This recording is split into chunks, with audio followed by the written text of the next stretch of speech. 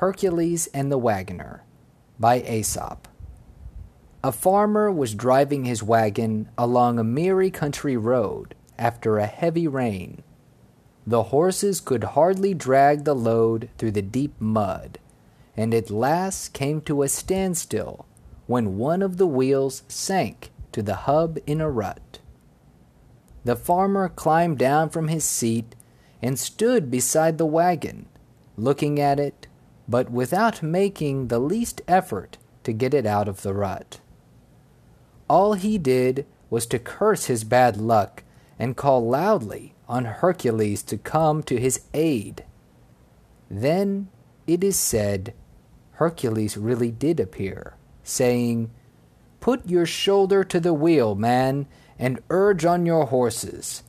Do you think you can move the wagon by simply looking at it and whining about it?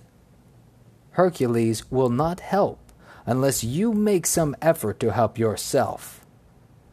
And when the farmer put his shoulder to the wheel and urged on the horses, the wagon moved very readily, and soon the farmer was riding along in great content and with a good lesson learned.